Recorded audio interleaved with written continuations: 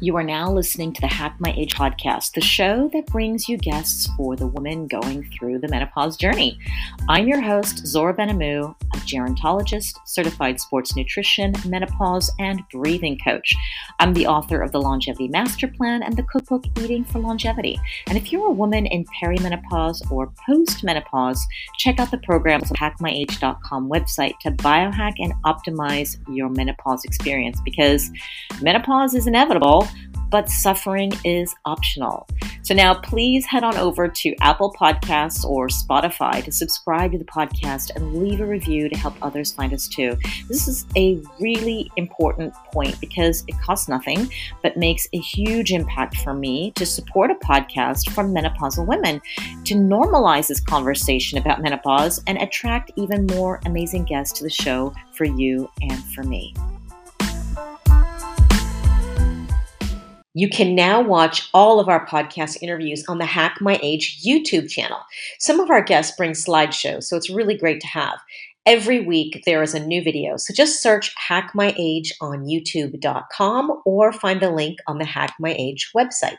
Hello, age disruptors. Today I'm recording this podcast with a live studio audience. All of you attending this recording now are members of the Hack My Age VIP program. And part of being in this exclusive club is the ability to dial in and watch the interviews as they are recorded.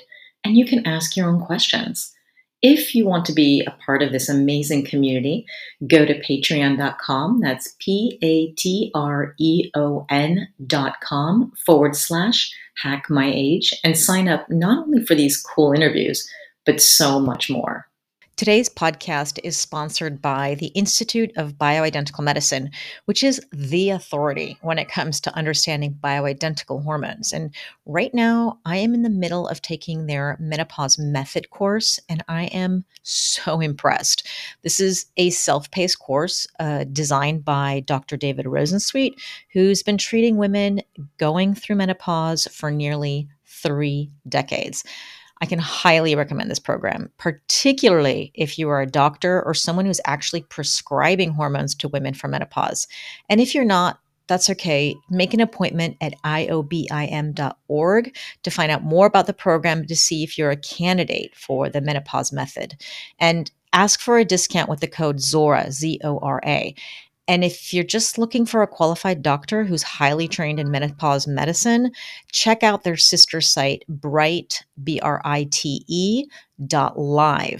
Empower yourself with information and a doctor that you can trust, because menopause is inevitable, but suffering is optional. So I met our next guest while learning more about bioidentical hormones through Quicksilver. Now, you're going to meet Carol Petersen, who is a compounding pharmacist with decades of experience helping patients improve their quality of life through bioidentical hormone replacement therapy. Yes, I said decades, even when they weren't fashionable back then. So Carol, she graduated from the University of Wisconsin School of Pharmacy and is also a certified nutritional practitioner. And she shares her passion of optimizing health with organizations such as the International College of Integrated Medicine and the American College of Apothecaries, the American Pharmacists Association, and the Alliance for Pharmacy Compounding. Now, she was also the founder and first chair for the Compounding Special Interest Group with the American Pharmacists Association. And she serves as chair for the Integrated Medicine Consortium, too. So she also, interestingly enough, co-hosts a radio program called Take Charge of Your Health, which airs in the greater New York area. So I'll have a link to that in the show notes. And it doesn't stop there. She is also on the medical advisory board for the Center for Menstrual Cycle and Ovulation Research.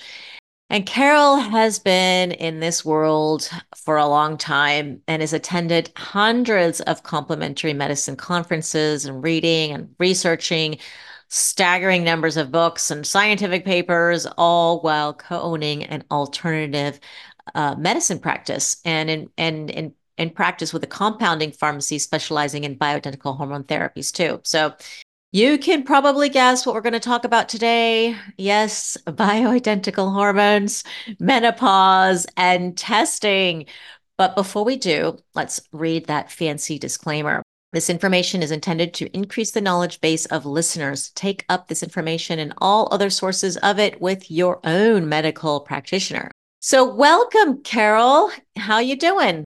Thank you so much. Thanks for your invitation, Zora. I always like the opportunity to spread the word because I'm really passionate that women and men should have the information they need to, like the radio show, take charge of their own health. Where we've too long passed on our power to conventional medicine in particular without good results. Well, sometimes it works and sometimes it doesn't, right? And if that's why people go seek alternative medicine or alternative therapies because it's just not working, right? And so there's something for everybody, and I think everyone needs to look beyond if they're not getting results, if not getting help, or if they're getting secondary effects and side effects, maybe some medication, all that. Then it's worth looking into other things, I believe, and let's just give a little background on how we met. I reached out to Dr. Chris Shade of Quicksilver Scientific. It's a company out there that does heavy metal testing as well as hormones and all these other things. And I was particularly interested in the heavy metal testing, and I got the test kit. But I also got a box of hormones, which I didn't expect. And so, of course, I was curious to learn more about them and how to use them. So they sent me to you because you understand their formulas and you share them with your own clients. And after we spoke on that Zoom call, I was amazed with your knowledge about bioidentical hormones and testing as well. So I had to get you on to share what you told me. So let's first start with the basics in case women here are completely new to hormones and bioidenticals. Or do we start maybe with explaining what hormones which ones like women should pay attention to in their perimenopausal years? Let's maybe start there. That's a great place to start because women do start becoming symptomatic, and it can be really early. It could be late 20s, early 30s. And for the most part, conventional medicine dismisses their concerns because some blood markers haven't really changed significantly enough in the opinion of people ordering tests and whatnot. They don't believe that they should be treated, that the symptoms should be treated. Hot flashes occur early, sleep problems occur early, increasing anxiety occurs early. And for the most part, this is easily remedied by using progesterone. Women are not always ovulating. There were some studies put out by Dr. Jerry Lynn Pryor at the University of British Columbia. There are many skipped cycles with no ovulation, and women still bleed. So they don't know that they've skipped an ovulation. But if they have, from the second part of the cycle, mid-cycle to the first day of bleeding, the luteal phase, normally if ovulation occurs, you get a super generous surge of progesterone. So now that's missing. Another thing that happens in perimenopause, often ignored too, symptoms can occur in the follicular phase, the first part of the cycle.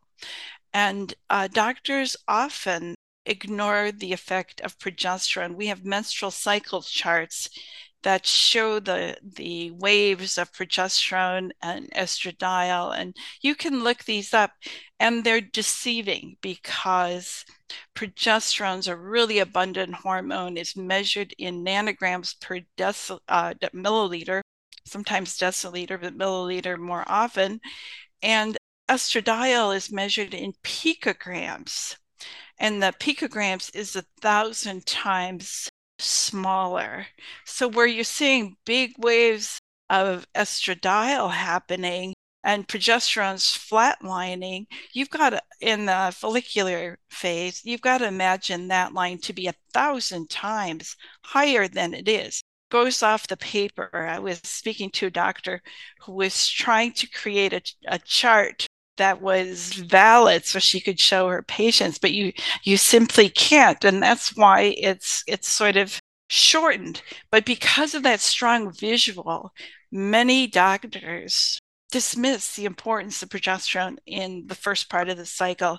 And for the most part, that progesterone that's measured then comes from the adrenal glands. Progesterone is an important adrenal hormone. So the more stress that you're under, the more progesterone you use up, and you could be deficient. So if symptoms are also occurring in the first part of the cycle, it's time to address. And there are long-term consequences if you don't. Progesterone is extremely important in all sorts of bodily functions and the integrity of your metabolic health. Bone remodeling, for instance, is strongly under the influence of progesterone. So if you ignore these early signs of low progesterone, you're starting to lose bone mass even more rapidly than we already know we do with aging, or maybe it's already so entrenched that it's part of what we consider aging, that low progesterone consequence. So progesterone first. Yeah, it's interesting that you started with progesterone because so many people would start with estrogen. And there are a couple things. One is I've always learned, I learned definitely about this incredible surge of progesterone, and it's so much higher than estrogen in the charts. I'm glad you brought that out because we don't have a visual for that. I'm interesting, yeah, because bone remodeling as well is associated with estrogen. So I'm wondering what is more in terms of bone remodeling, what's more powerful, what's more important? I'm sure they're both important, but is there I often hear estrogen before progesterone when it comes to bone remodeling. And it has much less effect and might even have a negative effect if you have too much estrogen in relationship to progesterone. Progesterone stimulates the cells that create new bone growth. Estrogen's been identified as stimulating the cells that break down old bone. So when estrogen is depleted, you have less old bone breakdown, which you do want. You don't want to save the old cells. I just read another possible activity that using estrogen could actually be countering your bones. And this is in high estrogen relative to progesterone, the hormone prolactin goes up. And prolactin can actually diminish your bone cells and the rate of bone turnover if it's too high. What brings prolactin down is you can probably guess progesterone. So, Uh-huh. so this also occurs with hypothyroidism. So, a laboratory marker that maybe we should start looking at that's very, very rarely used. Dr. Ray Pete wrote about it in several of his newsletters, and I'm beginning to think we should be looking at that regularly. So, progesterone much more powerful. The androgenic hormones also are probably involved in new bone growth, DHEA and testosterone. So we shouldn't really ignore these hormones either. We sort of consider it as an afterthought.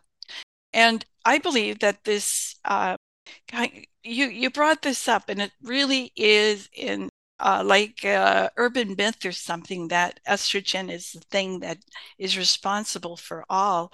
And it happens to be involved with a lot of pharma propaganda, I think particularly coming from Premarin, which, interesting enough, Premarin, they've identified over 60 steroids in Premarin tablet.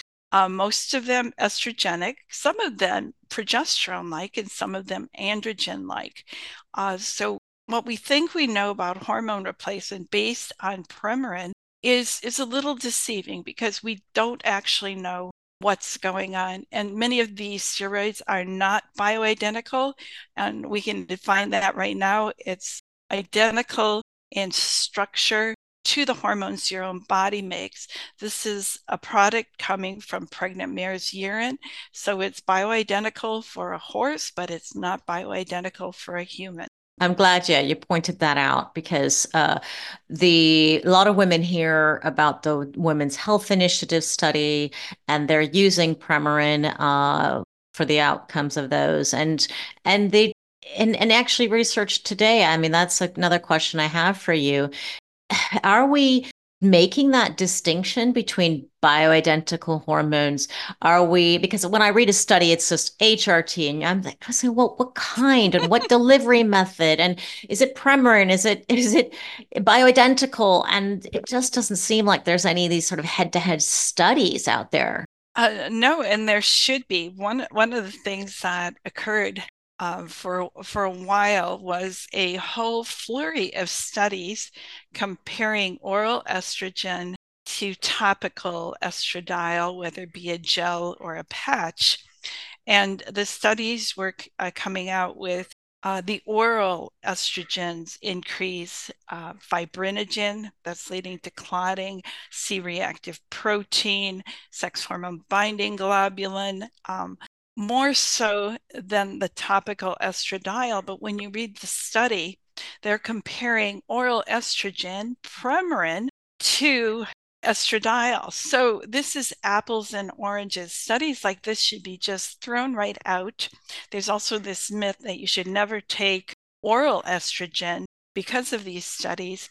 There are a few studies, and why weren't they done more so? Oral estradiol has been on the market, first as Estrace and now generics for decades. So is oral estradiol is problematic as Premarin? Actually, the studies I found was either not so or equivocal. Wasn't quite sure. But I think that deserves more investigation instead of coming to a strong conclusion that you never use oral estrogen. I say never use Premarin, but there may be a space for estradiol. I'm not sure. This episode is sponsored by Oxford HealthSpan, the creators of my favorite supplement, Primadine. I admit it, I am a total supplement junkie, but if I had to choose only one, it would be this one. And it's because Primadine is spermidine, and this is shown to activate autophagy, which is super important. Now, this is a cellular cleanup and recycling process that declines as we age. So, as we get older, our cells accumulate a lot of junk and waste, which isn't good for our cells, our health, nor our longevity. So, we need to clean it up. And if you want the research on this, go to oxfordhealthspan.com and you can see all of it, showing how spermidine supports our brain, our hormones, and our heart health. And another great side effect is stronger hair, skin, and nails, but also longer eyelashes. But the real important reason why I love Primadine is because I have never ever received as much feedback on a product I recommended as I have with Primadine. Literally every week someone reaches out to me on Facebook or Instagram with an amazing testimonial. And most of the time it's about improved sleep. And even some of you told me it's reversed a bit of your gray hair too. So I find that totally amazing. So I can honestly say with 100% certainty that Primadine is the best spermidine supplement you'll ever find. And you can try it with a 15% discount by using the code ZORA, ZORA, on oxfordhealthspan.com. Just be sure to get back to me with your results too. Now enjoy the show. Yes, let's clarify a little bit for some of the listeners who are hearing this for the first time. They've heard the word progesterone, they heard the word estrogen, and they heard the word estradiol.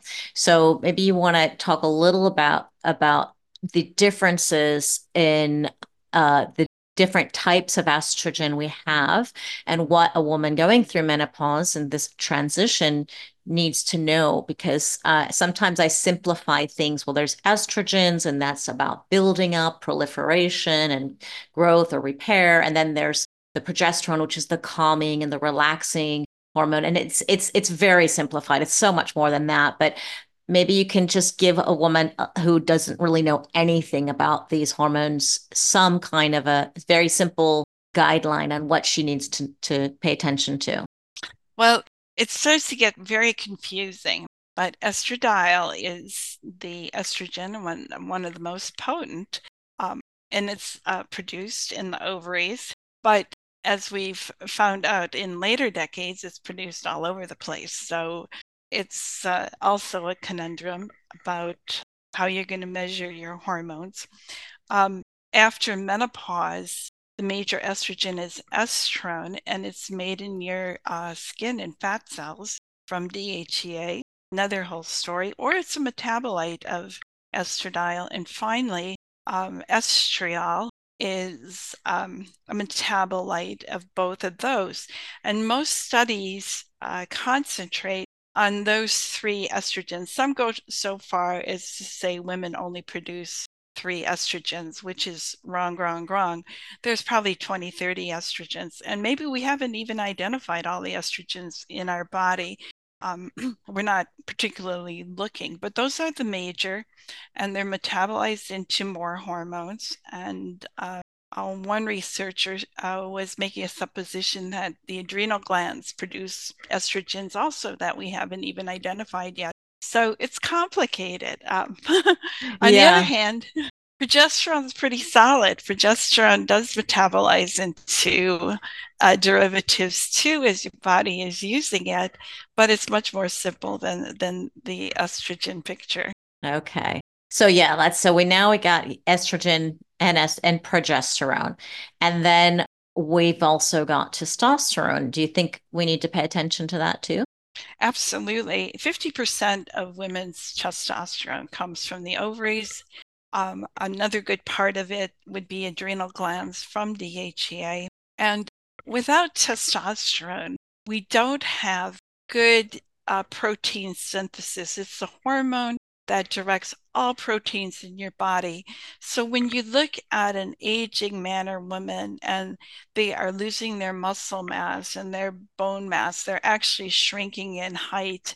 This is a really good picture of being very deficient in testosterone. Your heart needs testosterone, obviously, your immune system, all of these proteins that we produce with our immune system are under the direction of testosterone. If you are somebody with a lot of allergies and autoimmune picture, if you would measure your testosterone just in the serum, you would find yourself at the bottom of the range, and testosterone would help you a great deal. These are the three main hormones that women learn about when they are exploring hormone therapy, right? In general. So let's talk a little bit about what happens to a woman. She has, particularly if she hasn't done research, but I always encourage women to learn as much as you can about them, the symptoms that can occur when you're deficient in them, or even excessive if you are on the hormone therapy. But what can a woman expect when she walks into her doctor's office and asks for hormone therapy? What are you seeing with your clients? Oh, I'm seeing some very alarming things, some alarming trends. Birth control pills have come into fashion for treating menopausal symptoms, and nothing could be worse. Even the so-called low dose birth control pills that we have now are much, much stronger than our own hormones, and even stronger than estradiol supplementation or Premarin even. So these are really, really strong. And they also are strong obstructionists in your body for proper endocrine functioning. So I'm so sad to see that. So when women go in and they complain of some early menopausal symptoms, it's often offered. Another very, very alarming trend is going on. This is also common in perimenopause, that you start having some very heavy bleeds. And why is this happening? It's because you've become deficient in progesterone, particularly in the first part of the cycle, as I was mentioning, from the adrenal glands. When there is high stress, progesterone disappears. And you need that progesterone to moderate the proliferation of the endometrium that's stimulated by estrogen. So if you're having heavy bleeding, this is what's happening. And it's really, really easy to supplement progesterone in the follicular phase and get that control back and start having normal bleeding patterns again. Conventional medicine does not know what to do with this. Conventional medicine is now promoting that you be fitted with a Mirena IUD, which has a progestin in it. Now, does it stop the heavy bleeding? Yes, sometimes, but not always. And now you've introduced a fake progesterone-like molecule that again mucks up your endocrinology. So it's really, really quite horrifying. The other thing that women should know, this heavy bleeding pattern, which is really easily fixed, is the reason for the great majority of the 700,000 hysterectomies that are performed in the US every year. Conventional medicine says there's no relief from that except remove your organs. And that is really a very false misdirection. Again, we don't even know all the things the uterus does. It's an organ that's essential to our body, even as a placeholder for our other organs. You start taking out an organ, other things shift around and prolapse and whatnot. You should be very, very leery of this suggestion when it's so easy to fix. I'm glad you mentioned the birth control because what surprises me, I meet a lot of women on my reels and my social media, and everybody's commenting on hormone therapy and get all kinds. And I find a lot of women are scared by hormones. And then, but yet when you ask them, are you on birth control or have you ever taken birth control? They say, yeah, of course, no problem. So then it just, it doesn't make any sense to me. Why would you be so easily taking, something synthetic rather than something bioidentical? It's identical to your body. And I just think that's where the work needs to be done, that the word needs to be spread. And that's why I'm having you here today. And the other thing is you mentioned progestin, and I hear the woman who's totally confused. Progestin, progesterone. What is this? What is the difference? And you mentioned this is a synthetic. It's a molecule that is not similar to what you have in your own body. So again, if you're listening out there, it's progesterone that you need to look for and stay away from the progestins. I just wanted to reiterate that.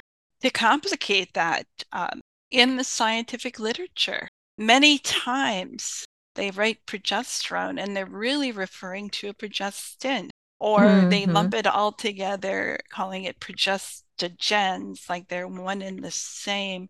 So you have to be very careful when you're doing your research. And I have to say, I often wonder about physicians because they accept this nonsense like all progesterone and progesterone-like molecules are the same, or all estrogens are the same. These are basic tenets of the North American Menopause Society and the Endocrine Society and the American College of Obstetrics and Gynecology. They put out these platforms, and my question is, did these doctors fail their physiology and biochemistry courses before they went to medical school? Because they shouldn't stand for such strangeness. You alter a molecule and you create great changes and great differences in activity, and you create problems for your liver. To get rid of it is a huge problem. So when these organizations take this on as their mantra, however you like to pronounce it, it's very deceiving. And doctors who blindly accept this, I really don't understand how they can be satisfied with that, because I know that they were given courses before they went to medical school as a prerequisite that should help them understand that there are big differences. So I don't understand this. I think it's a can of worms perhaps they don't even want to open, and they need to because 50% of the population is a female. So if not more, I think we need to pay attention to that. And doctors going through this, I mentioned to you earlier when we had a discussion on Zoom that I'm doing the Dr. Rosensweet's menopause method training. It's through the Institute of Bioidentical Medicine.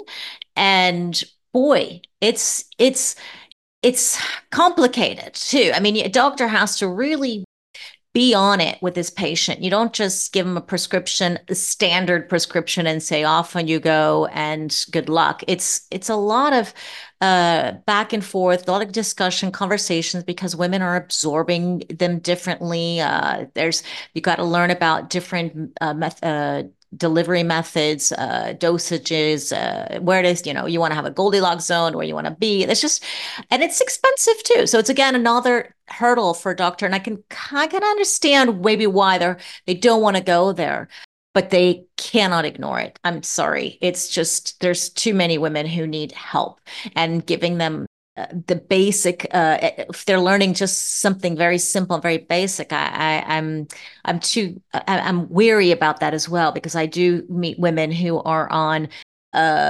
delivery methods I particularly don't agree with from the way I've learned it, like the oral estrogen, for example, or perhaps even doctors are are actually not giving any relief at all, or the appropriate relief for a woman who's got stress and anxiety, depression, and they'll give her an antidepressant when in fact perhaps it's her hormones. But let's take a look at that rather than just give a medicine, because for me personally, I understand hormones are much safer than a drug. By far. And so if you're going to experiment with something, honestly, again, do your own due diligence, do your own research, have your discussion with your doctor about the risks versus benefits. I'm not saying every woman should be on hormones, but it's just being dismissed too much. And I'm not sure if you're seeing this in your practice, but I do see a lot with a lot of women out there who just are denied. They suck it up and pull up your pants and just get on with it. Every woman's gone through this, and it's nothing new. It's been like this for generations. It'll pass. Just deal with it. And to me, that's wrong too. Any thoughts on that? Are you seeing any people like that too? I like your point. People are much less afraid of antidepressants and anti-anxiety agents and sleep drugs. And I am very afraid of those drugs because of their toxicity and their ineffectiveness, and sometimes addiction even arises from the use of some of them.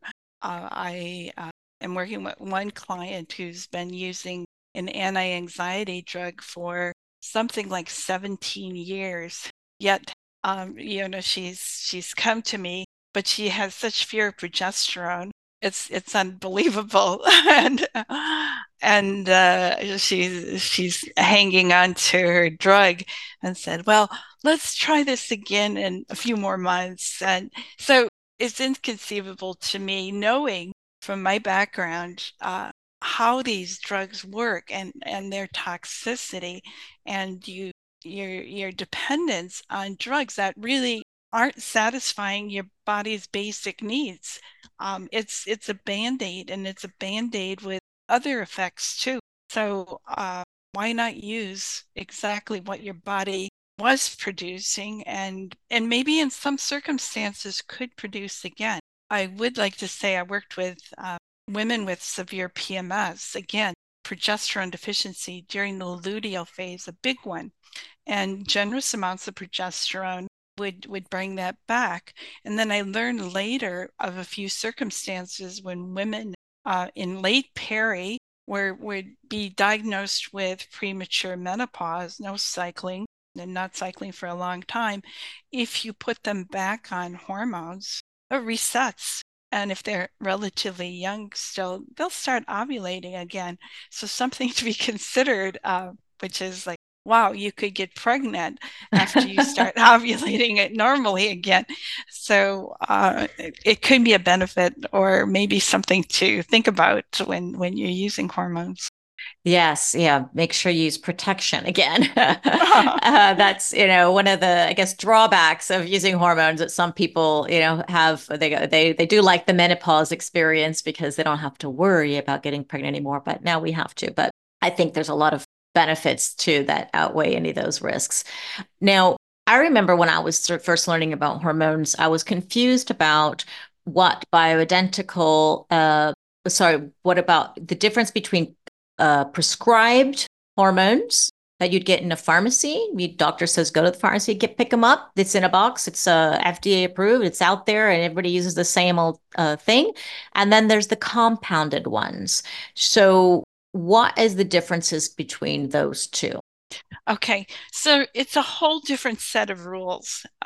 The drugs that are approved by the FDA go through the FDA approval process, and pharmacies are regulated primarily by the states, although the FDA retains authority over all drug substances. You have to defend any place that any active ingredients are held has to satisfy the FDA requirements for purity and consistency.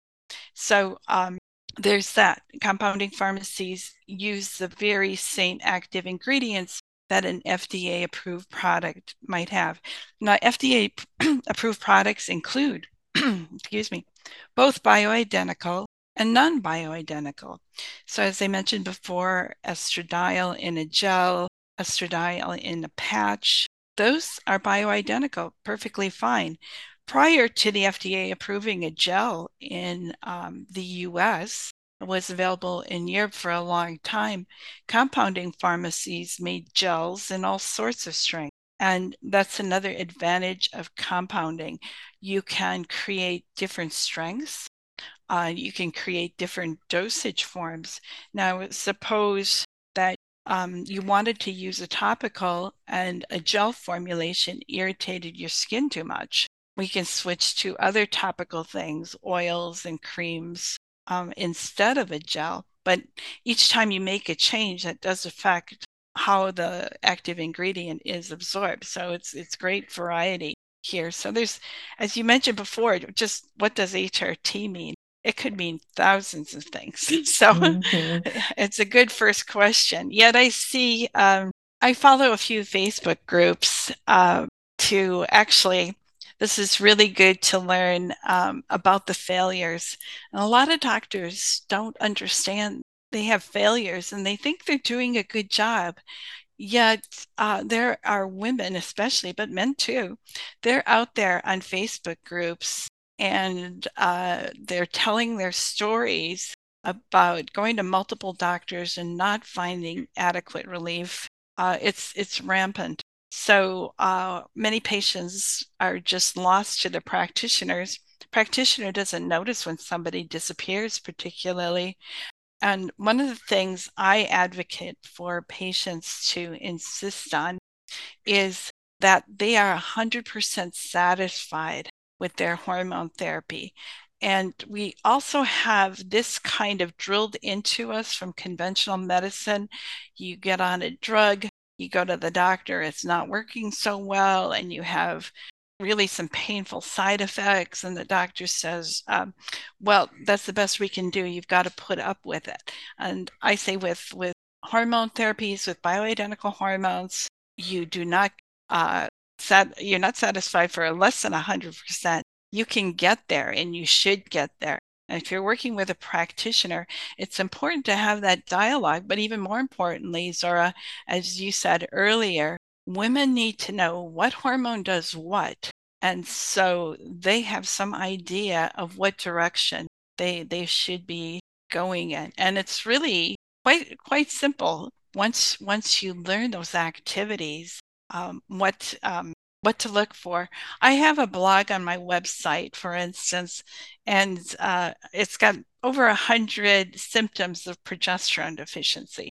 Wow. Women should know that because a lot of those are simply attributed, again, from our culture to estrogen. And I see on some pages, there's like women who are saying, you need more estrogen, you need more estrogen. And women are going up and up and up on estrogen and making themselves sicker and sicker. And here's another thing.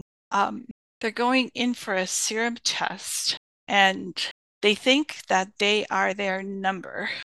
So they're saying, oh, I need an optimum level of estradiol should be 100, should be 150. And some doctors say this too. We don't know what the optimum estrogen level is, nor do we know when you take a measurement for estradiol what all those other myriad estrogens are doing in your body, contributing to your estrogen effect. Yet women are hanging on to their number and said, oh, 6 months ago, my number was 13. I'm obviously not getting enough.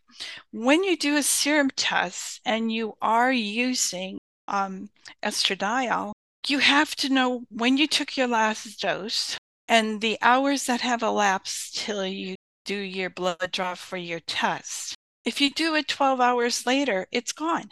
It's virtually not there. If you do it in 2 to 3 hours, it may be higher than normal. If many doctors suggest like 4 to 6 hours after the last dose to be on the downside of the curve in your serum.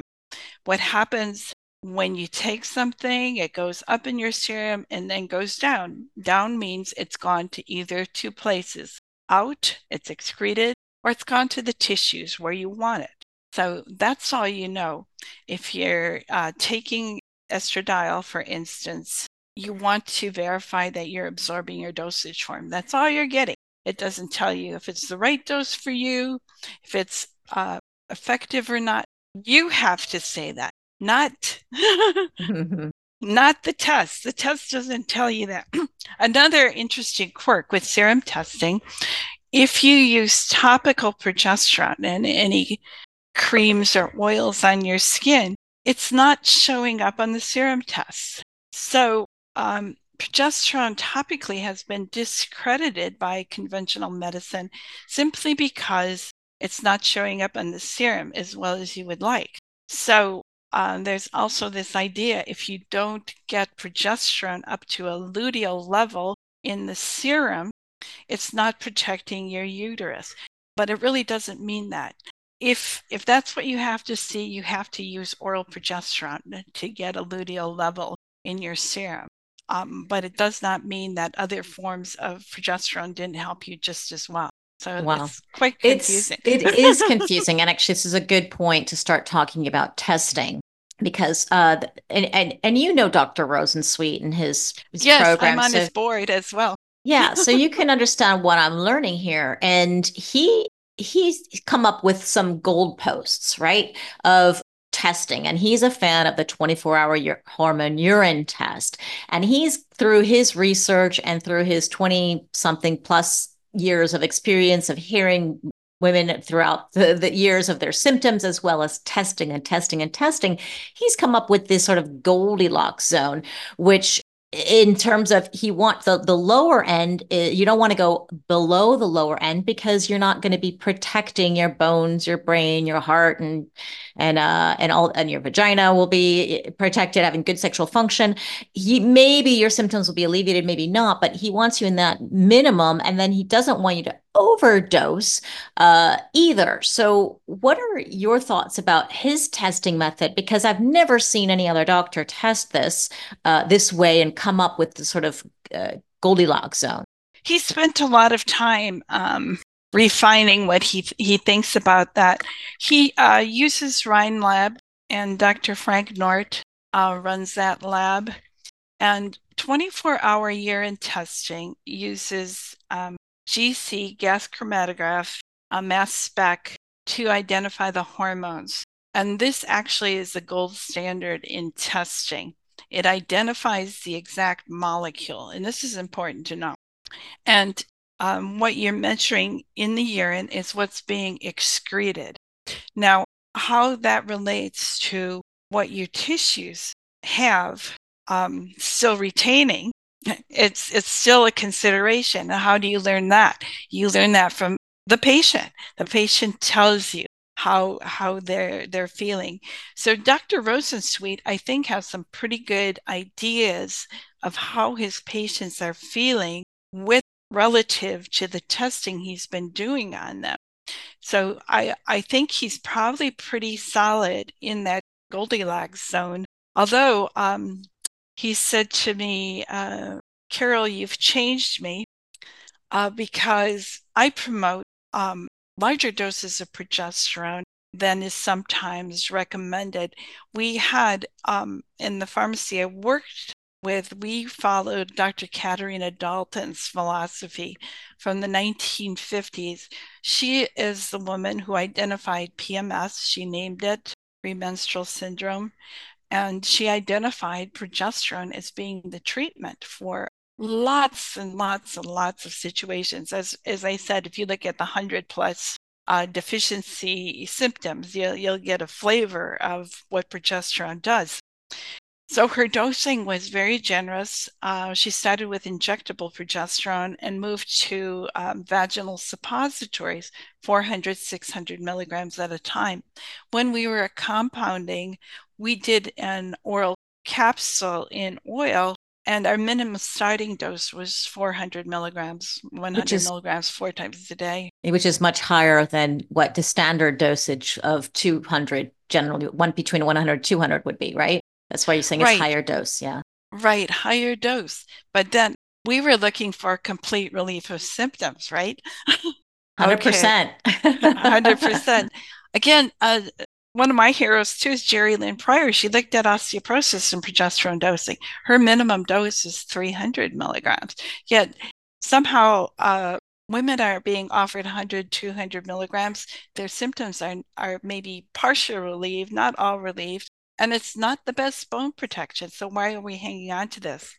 Then along came John Lee and said, women made 20 milligrams of progesterone a day and don't need any more than that. 20 And milligrams? That's it? yes, 10 that's times yes. less?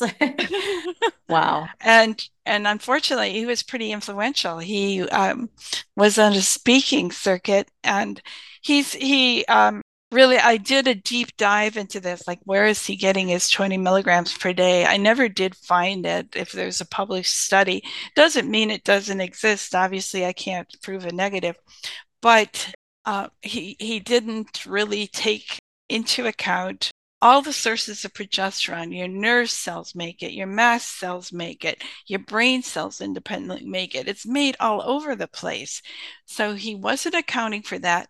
And Dr. Ray Peat, who was the original researcher on progesterone as a biology researcher, he sent me an article and said from the ovarian vein, they were able to measure 100 to 200 milligrams per day just in that one source. So John Lee promoted a philosophy that was, I think, was is actually dangerous and is shortfalling many women. However, we'll go to another test, saliva testing. So he embraced saliva testing. And what happens when you test the saliva for hormones, if you're supplement, you can glean some information, original information, and this is I like with saliva testing, you can identify deficiencies just fine when you are not supplemented. But the companies want you to keep using saliva testing to track your progress. So if you go above topically that very little amount of progesterone, the test goes way up. And it got so bad that the testing companies created another range higher and said this could be a supplemented range. Where'd they get that from? They just made it up. Um, Wow. I'm No serious. research behind that, just made it up. It's a lab construction. They said, okay, well, we really don't want women using much more than 20 milligrams because we're already too high, and completely ignoring the women's effects. So Dr. Lee promoted the use of a product called Progest at the time. Later, he had his own progesterone cream.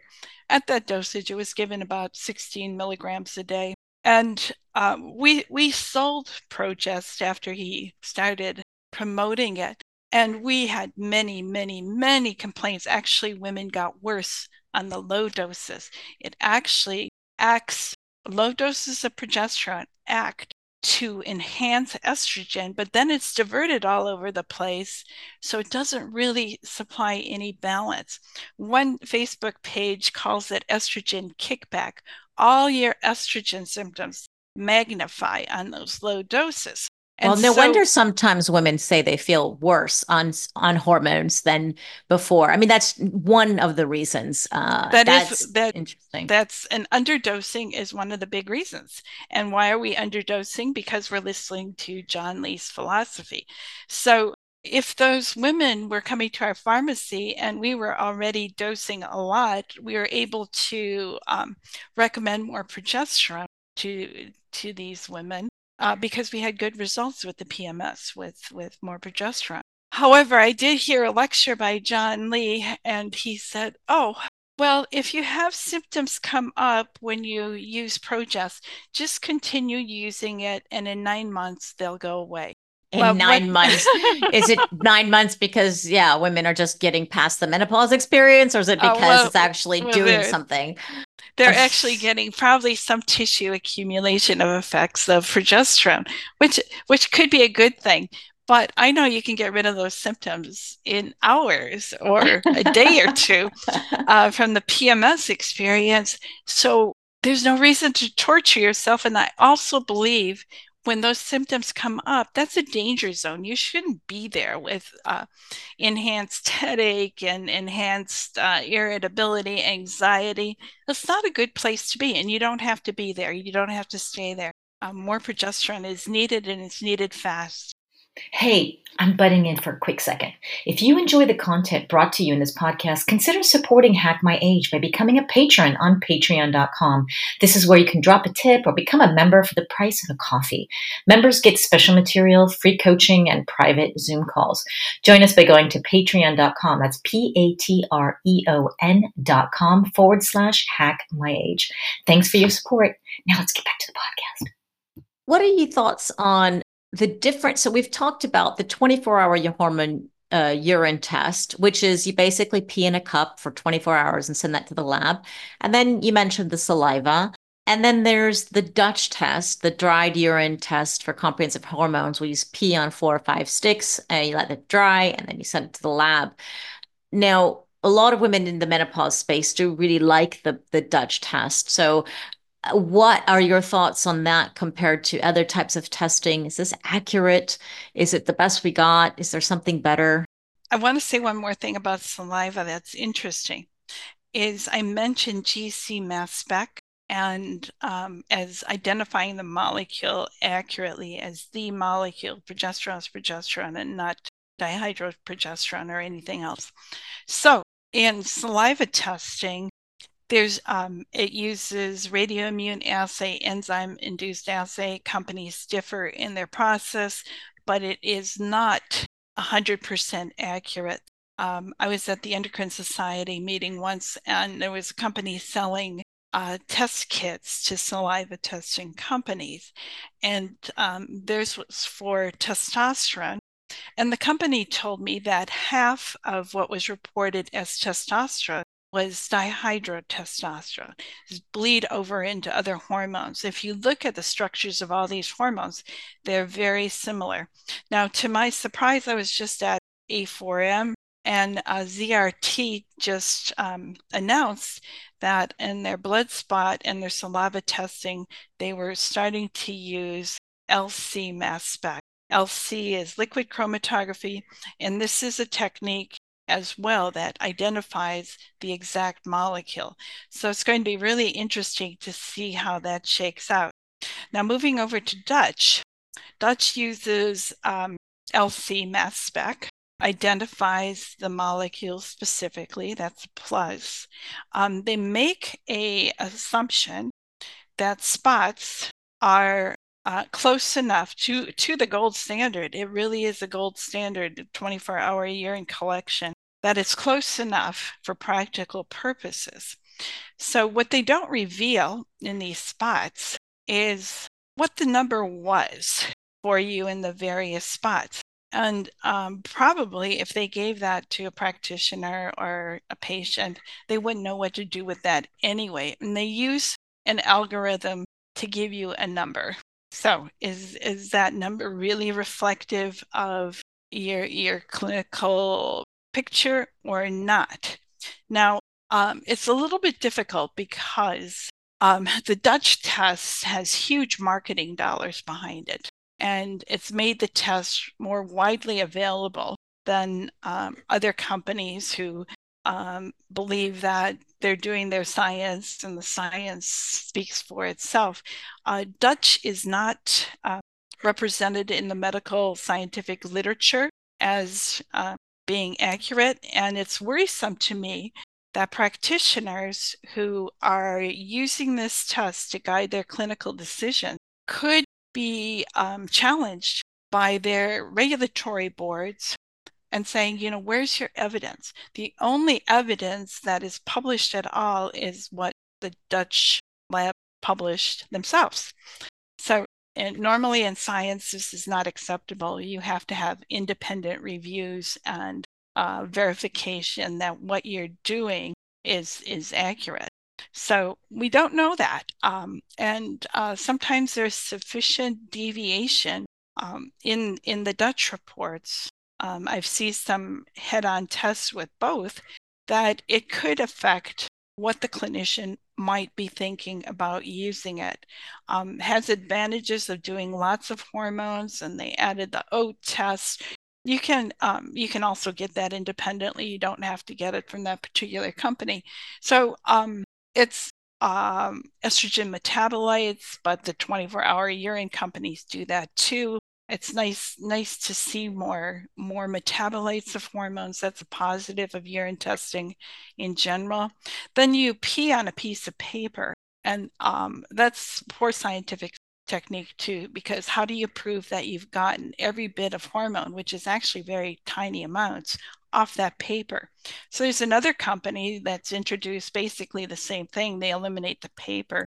You just take a sample of the aliquot and send that in. So they don't have to deal with the extraction process, which you have inherent error with that. So I really don't like to see things marketed and nobody questioning the real science behind things. It's such difficult. it's pretty much, the marketing is huge. And I do the Dutch test. My doctor wants me to do the Dutch test, and I've done it, and I do it, and she still likes it. So, and I understand that the way I understand, and correct me if I'm wrong, we need to see metabolites, because we can take a blood test and see how much estrogen or as progesterone or estradiol you have in your blood, but we don't know how it's converting, how it's behaving in the body, what are the metabolites that are on there.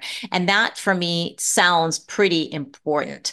And that's what a Dutch test can offer. But now I learned about the 24-hour test, and you think, oh, okay, that offers it too. Yes. And that is scientific. If you look on PubMed or whatever, you'll find some basis for that. You'll find some basis for saliva testing too. I found a great deal of information in forensic medicine about hormones in saliva, surprisingly. And those studies gave me more information on the pluses and the negatives than the labs will tell you. They often leave off the negatives, what the test doesn't show you. So it's pretty fascinating. All in all, we don't have a good test for hormones.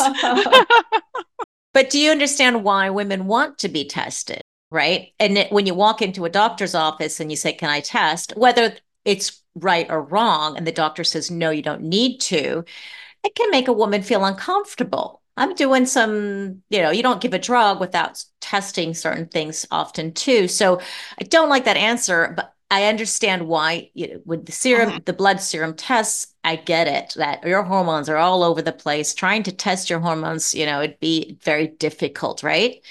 But we have to find we have to find some better ways. Do you know Dave Asprey and his biohacking This ideas? is biohacking menopause, so yes, Dave Asprey, yeah. That's right. And that concept, I think, is really good. And the concept is to find exactly what's working for you and what's not working for you. So we can find tests that are working to verify or not working. And I have a theory about one thing. We have these watches and we have Oura rings that can measure your heart rate variability and show if you're sympathetic dominant or parasympathetic. And I have a theory as we're trying to work with women who are way too high in estrogen relative to progesterone, they high anxiety, they're sympathetic dominant. If we're using enough progesterone, would not your ring tell you that you've moved to parasympathetic? If you need an independent assessment, would not this be better than a lab test, a serum test who doesn't tell you anything at all when you're putting on cream? Wouldn't this be a better measure? And I don't know. I put this out to a big Facebook group, but nobody's really using the ring very much, so I didn't get much response. Yeah, bio tracking is still not mainstream, but my question to you still is, yes, I agree. I think we should look at all things. We look at our symptoms, how we're feeling, and try to find other data. I mean, that's just the biohacker in me. But these tests that show you the metabolites, whether it's the 24-hour urine test or the Dutch test, it shows you how your estrogen is metabolizing down a good, safe pathway, or maybe not such a safe pathway. And that to me is gold. I think that would be very important for a woman to know. No? It's good, but you could also see that if you were still sympathetic dominant because of too much estrogen effect. The metabolites that you're trying to avoid are stronger metabolites and produce more estrogen activity, more than you want. So one thing I do like, and this is in assessment of patients, I do like serum testing with multiple hormone systems because the urine test is very limited in what hormones they're testing. And we're very dependent on insulin glucose, pituitary hormones, thyroid hormones, vitamin D, inflammatory markers. And so Life Extension put together a female elite panel, male elite panel, which has all these things. And for instance, thyroid's a big thing as you age. So it doesn't do you much good to look at estrogen, progesterone. You're sort of at the bottom of the pit here. And my hierarchy of hormones you should pay attention to is really insulin glucose first, adrenals next, thyroid next, finally sex hormones. So we have this, again, kind of tunnel vision. Menopause is just about sex hormones. And it's not, it's about the whole cascade of hormones. And we really need to know that too. And there's some real gold there. Failing to look at that is a big problem. You can use supplemental estrogen, progesterone, testosterone, and if your vitamin D is low, it doesn't work as well. And you failed to look at that. And if you're not methylating very well, you can look at homocysteine, or you can do your genetic testing. There's more than one way to get to some of these questions. For instance, let's say a serum functional test. Suppose you're taking DHEA and you look at DHEA in your serum and you look on the dose response curve and you pick a time and you check it. So it tells you if your DHEA has gone up. Now, if you test DHEA and estradiol and testosterone, now you've shown DHEA metabolizing into other hormones, and you know if you've done that successfully. So keeping in mind what tests actually are functional rather than just a spot in time makes a difference too. Oh, I agree. Yes, I also 100% believe in testing all the others that you mentioned, the insulin and the vitamin D, and there's so much thyroid, particular. So many women going through this transition have thyroid issues. But when you get a thyroid test and say you're hypothyroid, your doctor gives you some medication, but the doctor also retests you to see if you're not overdosing, and if you actually came and said I have some heart palpitations, they may go, okay, well, you're probably having too high of a dosage. But wouldn't the same hold for female for taking the hormone therapy in estradiol and progesterone and testosterone? Wouldn't the doctor want to test you to make sure you're not overdosing or you're not underdosing, whether or not your symptoms say one thing or another. Okay, that's a pitfall, as I said. When if you're doing serum, and when is your time frame between dosing? If you're following thyroid and you use TSH as your monitor, it doesn't tell you much. Your thyroid might improve if you add progesterone and correct the estrogen and progesterone imbalance, or it might improve if you do something with your insulin resistance. You don't have to use thyroid hormone. There's a million different ways to look at that. You might be iodine deficient, and that should be your treatment, not thyroid hormone. So it's very complicated.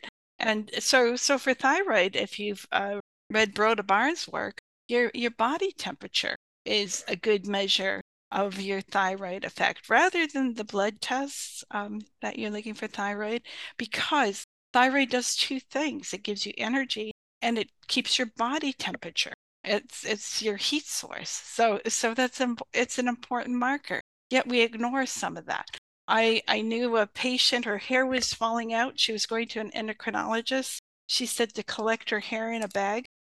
In the doctor's office, they dutifully measured her body temperature. It'd be 93 and 94 during the day in the office. And this endocrinologist completely ignored any thyroid. That's strange. Yeah. Interesting. Yeah, it's 100%. It is complex, and yeah, very. You could be hot and maybe it's related to thyroid, or maybe it's because you got hot flashes and you got low estrogen or too much estrogen, right? And that's why it's got to be you have to have a good doctor and put the pieces of the puzzle together, because it can be so many things. But I do encourage women to just keep learning more about the hormones too, because rather than being put on a drug, perhaps they could do that, or maybe it's taking a thyroid hormone and not the estrogen. I don't know. And then that's why we'd like to have the guidance of an expert to do this. But going back though, I'm still a little confused on the pathways, the 2, the 4, the 16, the OH pathways. These are the pathways that the hormones, it's the estrogen hormones that we're concerned about. Those, I simplify it saying there's good pathways and bad pathways.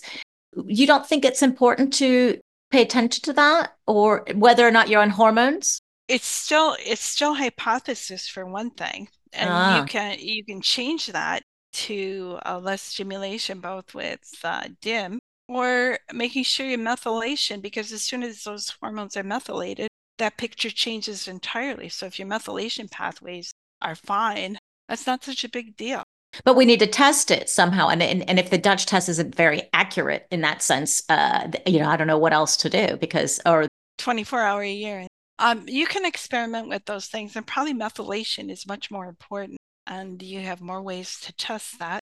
Like I said, homocysteine, or you do the MTHFR genetic testing. And even that, I was just at a conference, and there was a big discussion between presenters whether each of those markers were important. Was one more important than the other, or what? Nobody could come to consensus. It's when we do lab testing, we have such a sense that that's the important thing, rather than what's going on in your body as a whole. Well, they both need to be taken into consideration for sure. This is how I would weigh it: 90+% on the results in your body, and maybe 10% on testing. And we have this impetus, and this often is the case. The test is believed over you. And that's very, very bad. And particularly thyroid. You can walk in your doctor's office with pale skin and fine hair and low body temperature. And if your TSH is in the range, you're dismissed, and your body's calling out for thyroid. So what good is the test? Yeah, well, that's why you take deeper testing, or Yes. Because you can say, I still feel bad, so let's do some other tests or more tests until you figure out if it's the thyroid, and then you take your thyroid hormone. It is so complex, and that's why we need good doctors or good guidance on this, because it's such a hard puzzle to put together. Because when you think of symptoms, all those 100 symptoms you mentioned, well, they could also be symptoms of something else too, not just progesterone deficiency, right? But I do like the fact that if you do, I kind of like to take, when I tackle a problem, I'd kind of like to start with the least invasive or the most safer things first, and then you gradually build up. And maybe you do need antidepressants. I don't know, but that's sort of the last case scenario, like surgery, I guess. If you don't, unless you get hit by a car, you got to fix your leg right away. But if you're having some joint issues, that's the way I've been taking it. And there's surgery is always there. Let's try to figure it out. If just a little bit of progesterone cream can fix it, my goodness, like how easy is that? So I just think that more women need to be aware of that. And I'm glad. I would love to get that list as well. Put a link in the notes if you can share that with me. Sure, sure. It's in my blogs, Cool. but I'll send you the link. Send me the link. There's one question somebody came up with me for me today when they listened to a live that I've done, and I mentioned the phantom smell that women can have as a symptom of menopause, where they smell smoke or they smell gasoline or they smell, and no one else is smelling it. And that's what they call phantom smells. And what she asked, well, is this a deficiency of progesterone? Is it excessive estrogen? What do you think that is, like, how can you relieve that symptom? Because it's such a rare one, but it does happen. Okay, you've got me.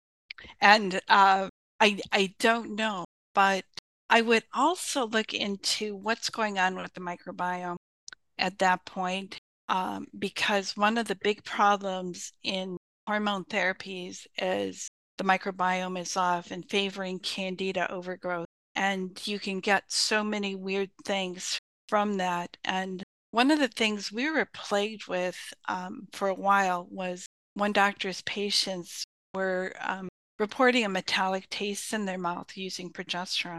And we had some tubes that we might put progesterone in, but there was no metal. They were plastic tubes, right? So That's so funny. Well, that to and me, that I finally found this was related to candida overgrowth after a few years. So I would look into the microbiome first and then see what happens. If you're using progesterone, hydrocortisone, testosterone, and you have a candida overgrowth, it will flare with those hormones. And this is a huge problem with many. So when you get these aberrations, I always go to candida next to see what the heck is happening with the microbiome. interesting. That's a good place. Bacteria and candida can affect your hormone levels. There are organisms that can create 17 beta estradiol. There are things that block it. There are things that block progesterone, testosterone. It's really another very big complexion for dealing with all this, and it's another problem because what's the best treatment for a candida overgrowth and reestablishing your gut microbiome?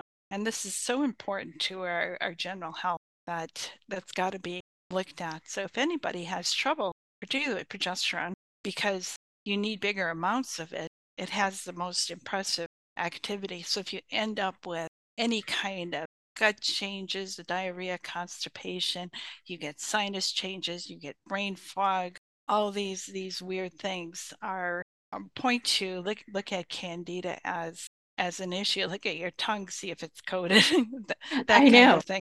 I And seriously, no, actually, I often think that to me, my first thought was actually the brain, because we know that our senses of smell are regulated in the brain. So I was thinking that could be another avenue. But the whole which hormone should I, take more of, take less of, it also caught me off guard. But there's so many other ways, and I'm glad you mentioned the gut, because gut health is a huge one as we age in general. So we need to take a look at that. I have so many more questions, and I'm gonna have to let you go, but I think we need a part two if you're open to that, because I still want to talk about this window of opportunity to starting hormones. Is it ever too late? Is there an optimal age when to start, and compound more on the compounding versus the prescribed? I do have, it will take us another hour, so if you be open to it, I'd love to get another session with you because you my have pleasure. great information. Really, you've given us so many things to think about. to question, to do a little bit more research on for our own selves. Before I let you go, I would love to hear about just briefly about your transition into menopause and how did that go and what did you do? Are you doing anything at all, or did you need to? Okay, so as it turns out, and it's a great boon to me to be in a compounding pharmacy. When I was about 40 is when I started using hormones. And I was reading about progesterone being a lack of progesterone was a cause for these little wrinkles around your eyes. So I thought, oh, I'll start using those progesterone creams around on my face. And in about 4 months, most of the fibrocystic breast disease I had disappeared. Oh, wow. Interesting. And I had, years of mammograms and stuff. And I talked to Dr. Eugene Shippen. He said, we always get rid of cauliflower breasts with progesterone and iodine. So the last lump, the biggest one, disappeared when I added iodine. A colleague of mine also had the same problem. She also added Jim before everything resolved, but completely gone. So, but you started this in your 40s just because of wrinkles on your face. It wasn't because of menopausal symptoms, right? And no, you get the byproduct. It didn't occur to me I could treat my fibrocystic breast disease. So ignorance way back then. So I continued, and somewhere during perimenopause, I had 2 very heavy periods. And of course, I knew what to do. So I said, oh, I haven't been using my progesterone as regularly or in the first part of the cycle. So that completely disappeared just the next month because I knew what to do. And I'm hypopituitary, as it turns out. What does that mean?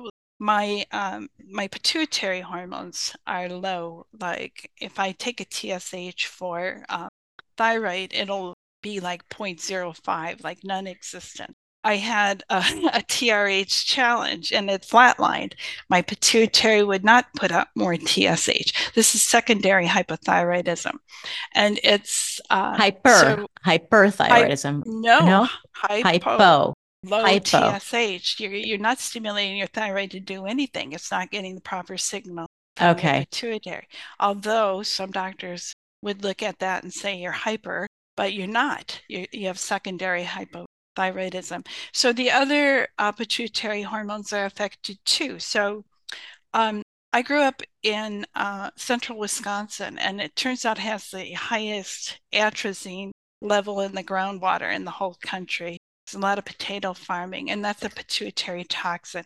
So I think that might be responsible. So what I've done since is use the secondary hormones. I use adrenal hormones, thyroid hormones, sex hormones. And I've had no trouble at all, really. Amazing. What were your symptoms? Symptoms are a hypopituitary person is also, hypothyroid, so low thyroid symptoms plus troubles with obesity. A hypopituitary body is big breasts, big butt, and a hangy down belly. You've probably seen this body shape. So it's like pandemic in my hometown. If you go out for a holiday, you can see people with this shape all over. So that's why I think it's environmental. Interesting. So I'm now 74, been using hormones all this time. You're 74 years old? Oh, wow. That's you've reversed time with those hormones. Everybody go to the YouTube video and watch.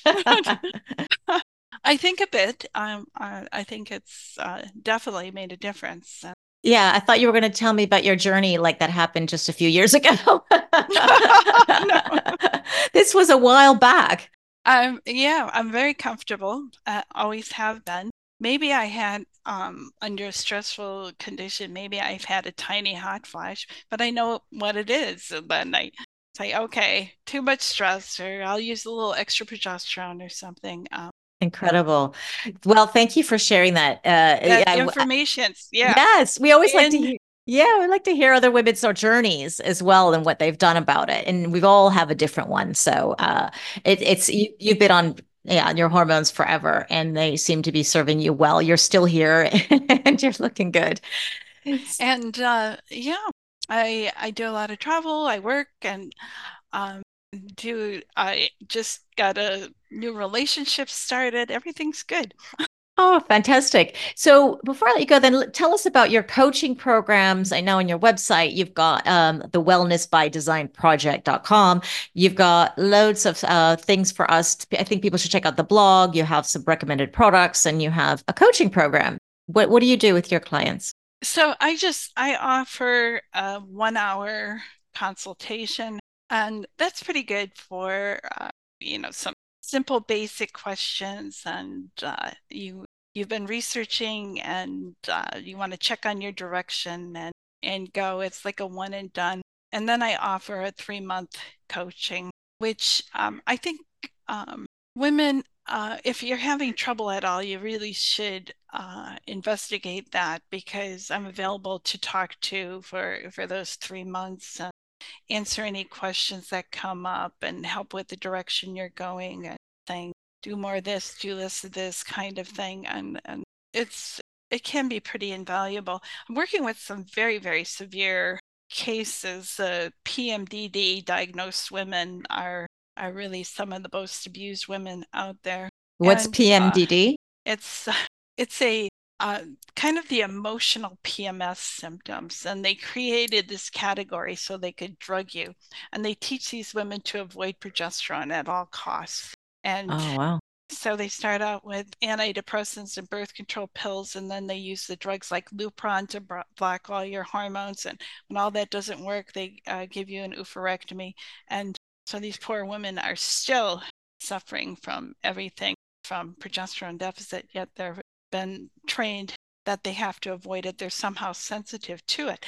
And they may have had this reaction already. They may have tried it with a low dose and gotten worse. So they really know they're sensitive. So they have to overcome all that thinking to get on a different path. And that's pretty tough. But I was coaching a woman, and we're talking, and then I remembered my philosophy of insulin glucose. And so she's got this instability. So I'm asking her what she ate, and she sent me what she was eating. And she's in a stressful job, missing a lot of meals. And I was remembering way back Katerina Dalton, she instructed her PMS patients to eat every 3 hours. Now, she wasn't really careful about carbs or protein and fat, but just every 3 hours. So I asked her to eat every 3 hours, and it made a huge difference. And then I saw what she was eating. I said, could we go a little more paleo instead of so many carbs and nuts and things, which can suppress your thyroid, because she's low thyroid too. And it made a huge difference, huge. Just that simple intervention on top of progesterone, which helps with that too. But that the eating was a big piece. That's incredible. Yeah, I always tell people you can't out hormone a bad diet and lifestyle. Like it's nice to have those, but but it's not a total miracle. It is a miracle for many women in many ways, but I do like them to get on that, good basic base, the foundation that we all know that is good for us. You're 100% right on that. People can find you at thewellnessdesignproject.com. I'm going to have links to this in the show notes. You also have YouTube videos and your podcast, and I would have a link to the blog if you can share that with me. I'll have your email as well. People want to get in touch with you. And are there any last words for a woman going through menopause? Oh, yeah. Don't settle. As I said before, don't settle till you're absolutely happy with how you feel and how you're aging, because it's possible. And hormones are a pillar of successful aging. If you go to the anti-aging meetings, that's got to be there. So it's a big piece. It's not the whole piece, but it's a huge piece. So you should know it and use it. Oh, thank you so much, Carol. I can't wait to have you on again. Have a good day. And everyone who's listening, a good day, good night, good morning, wherever you are. And we'll see you next time. Take care. Okay. All right. Bye-bye. Hey, did you enjoy the podcast? Don't forget to subscribe to be notified of all the new episodes, and leave a review to help build the tribe. It's a small act of kindness that brings me big benefits and helps others find this amazing content. The best thing you can do is share. Sharing is caring. Statements made on this podcast have not been evaluated by the U.S. Food and Drug Administration. Anything we say or products we mention are not intended to diagnose, treat, cure, or prevent any disease. Information provided by this podcast is not a substitute for personal medical advice and not intended to replace a one-on-one relationship with a qualified healthcare professional. It is intended as a sharing of knowledge and information from the personal research and experience of me and my guests.